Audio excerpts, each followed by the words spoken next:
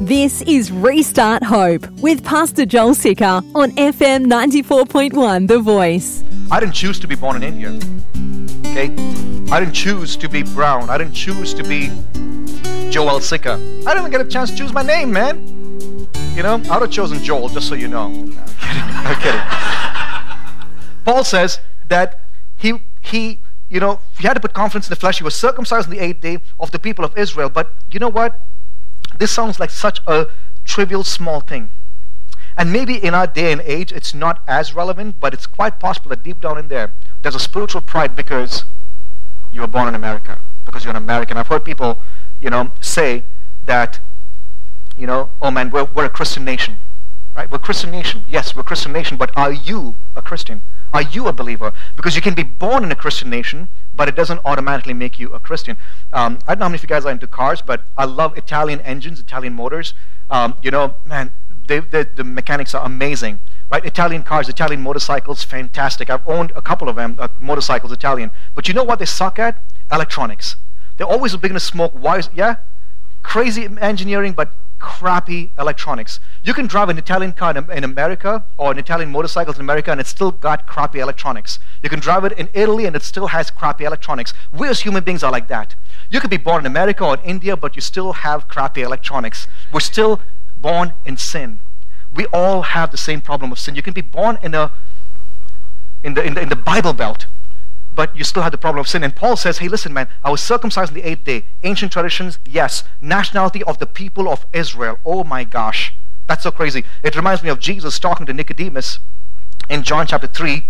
Jesus answered him and says, truly, truly, I say to you, unless one is what? Born again, he cannot see the kingdom of God. You can be American, you can be an Israelite, you can be an Indian, you can be an Arab. Unless you are born again, you cannot see the kingdom of God. But can you see how nationality can become a barrier to spiritual transformation? I wonder how many people, I'm going to take my chances over here, that's watching at home or over here, that feel like because you're an American, because you are a Republican, you are saved. It doesn't save you. It doesn't save you. Only Jesus saves you unless you are born again.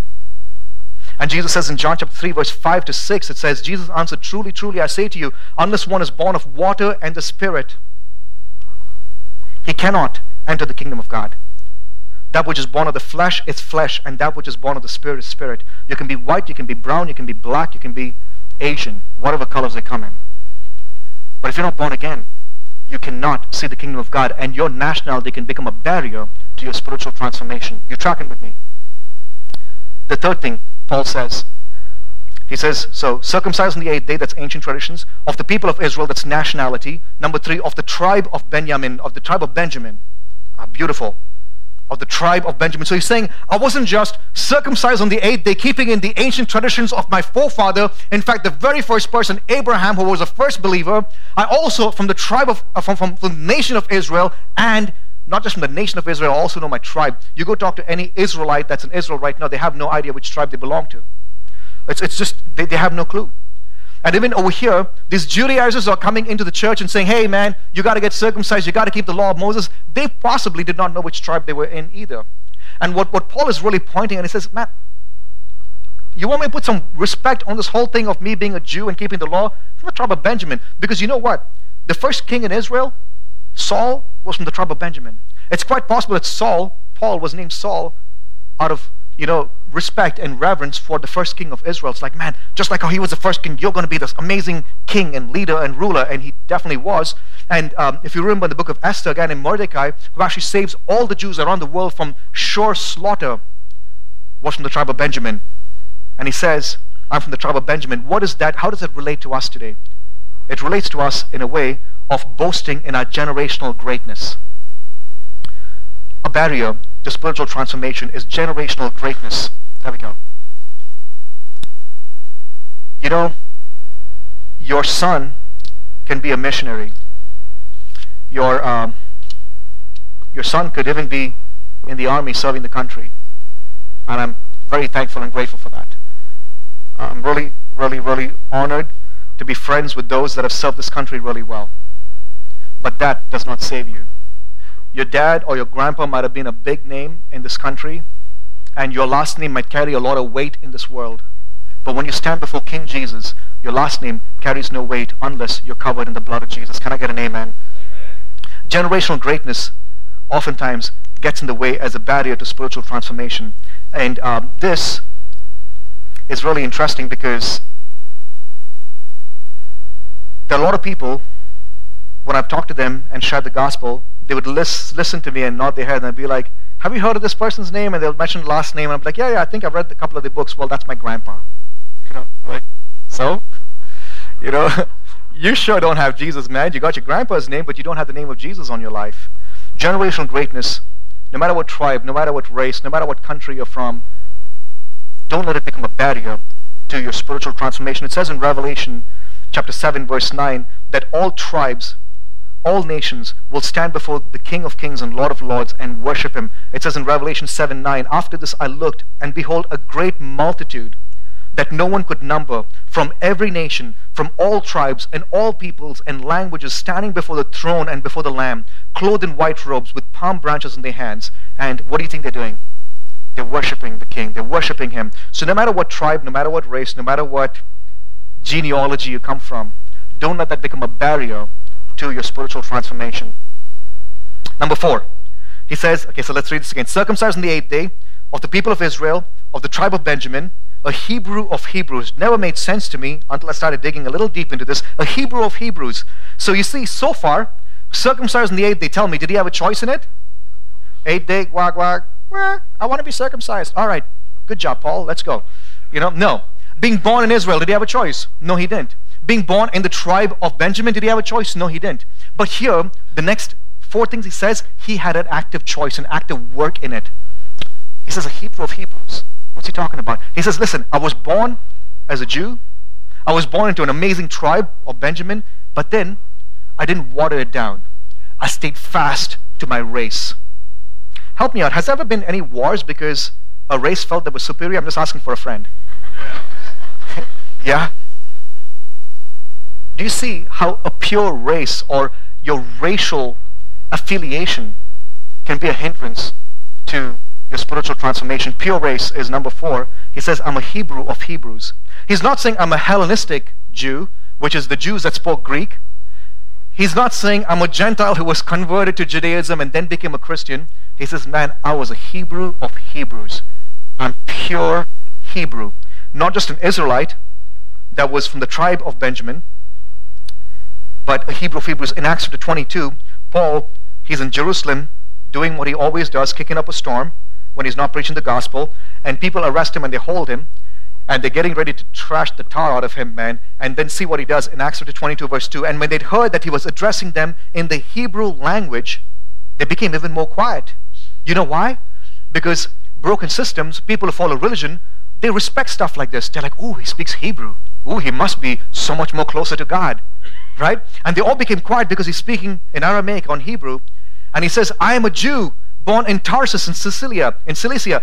Tarsus is a Gentile place. It's a Roman colony. But look at this. He was born there in Tarsus, but he was brought up in this city, that's Jerusalem. Pay attention, please, because this is how much Paul loved he felt like he could work his way into the grace of God. He could work his way into right standing with God. I was born an Israelite, born in the tribe of Benjamin, circumcised the 8th day, but then it didn't stop there with my parents just trying to raise me as a good Jew, but I moved from this heathen land into Jerusalem.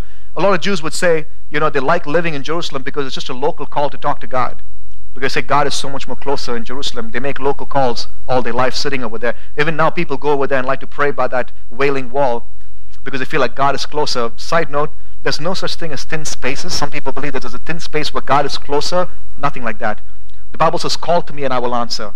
Jonah called from the belly of a freaking fish. Deal with that. Okay? Bet there was no thin space over there. A lot of blubber and flubber. Call on him and he will answer. There's no such thing where you had to get in a plane and fly somewhere to meet with God in a thin space. Wherever you are, you call to him and he'll answer you. So over here, Paul says, I had to move to Jerusalem. So I was born over here, but then I didn't stay there.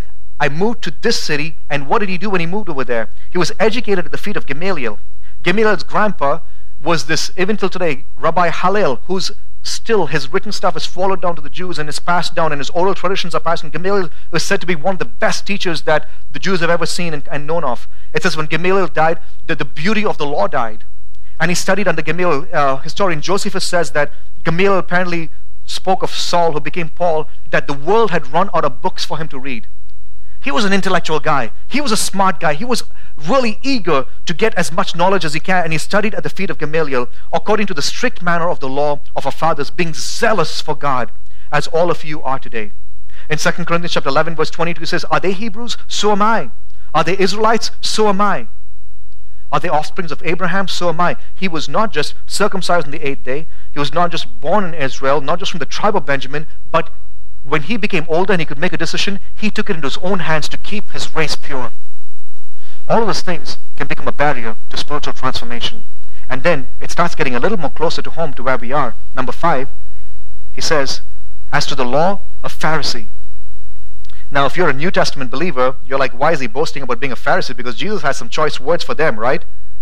Whitewashed tombs, you hypocrites, you blind guides. Why is Paul boasting off as a Pharisee? You see, when they started off as a Pharisee, it wasn't really bad, the Purishim. They actually tried to pass down the oral traditions of the law to people.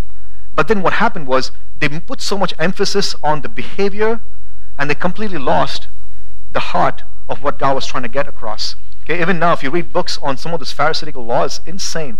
On the Sabbath day, they're like, you can only walk so many feet. So you know what they would do from your house? You can only go so many feet from your house. So they would tie a rope to their house to extend their territory so they could walk further away. That crazy? And you can only spit certain amount of times, because otherwise you'll end up making clay and you'll be working on the Sabbath and you'll be breaking the law. So it actually started off as a good thing, but then it became kind of crazy. But Paul over here, he's saying, as to the law, I was a Pharisee. What is he boasting in? His education and his ordination. I studied under Gamaliel. I was very zealous, and I studied so hard that I became a Pharisee, keeping the law and teaching the law. My education and my ordination. I want you to know your education, your ordination can become a barrier to your spiritual success, to your spiritual transformation. It says that Paul had exceeded and advanced in Judaism far beyond his contemporaries. And he was extremely zealous for the traditions of his ancestors. In Galatians chapter 1, verse 14, we see this. And I was advancing in Judaism beyond many of my own age among my people. So extremely zealous was I for the traditions of my fathers. You know what, folks? Oftentimes, being a youth pastor, the hardest people to reach are missionaries' children and pastors' children. You know why? Because from a young age, they're taught the scripture, but they've never been taught to repent. They grow up with a spiritual pride. I want to talk to fathers just real quick, because I see this in my own children. I want to make sure that I address it from a young age. Along with scripture that we're teaching them, we also got to teach them humility to repent. And you know where they learn that from? They learn it when they watch you repent. If you are coming with an attitude to church where you're disrespectful, where you feel like you know more than the pastor, guess what? When they go to youth group, that's the same attitude they're going to carry, coming from a youth pastor. And then you're going to find them leave the church because they feel like, I have nobody to respect the way I know more than these people. I know more than the person who's standing there and preaching. Instead of having them respect the leaders over their life and saying, man, maybe you've heard that before, but ask God to teach you something new as they speak. And when we go back home and you read the Bible to your children, let them watch you being convicted by the Holy Spirit through the Word of God. And let them watch you shed tears in repentance. Let them watch you worship when you come to church. And trust me, it'll make a difference. Maybe not this very week, but in the generations to come, it'll make a difference. Over here, Paul, he's educated, he's ordained, and it actually becomes a barrier to a spiritual transformation. Ooh, it got really quiet over here. I could sense it. Someone says, yeah. You know, as you go out into the world now, and you go back homes, I actually want you to do this when you go back home. I want you to look around you, and I want you to see all your little banners, your posters, your certificates, your books that you've read and highlighted and underlined. And I really want you to ask yourself, is your knowledge of God getting in the way of Him actually transforming you? Because when I go back to my office, at my home, oh man, I've got tons of books that I love reading. I've really gleaned a lot from it. And oftentimes my pursuit for knowledge becomes more than my pursuit for Jesus. And He hates that. Knowledge and ordination, education and ordination can become a hindrance to your spiritual transformation. Like we sang again this morning, give me Jesus. Just give me Jesus. Does it mean that education is bad? No, it's not. Education is good. It's good for you to study. But when you begin leaning on your education When you feel like your education, your knowledge of God makes you more spiritual, you've lost it. That's all the time we have for today, but we would like to hear from you. Our address is P.O. Box 2014, Eagle, Idaho, 83616. You can also listen to this message and more on the Living Church Boise app, available in your app store.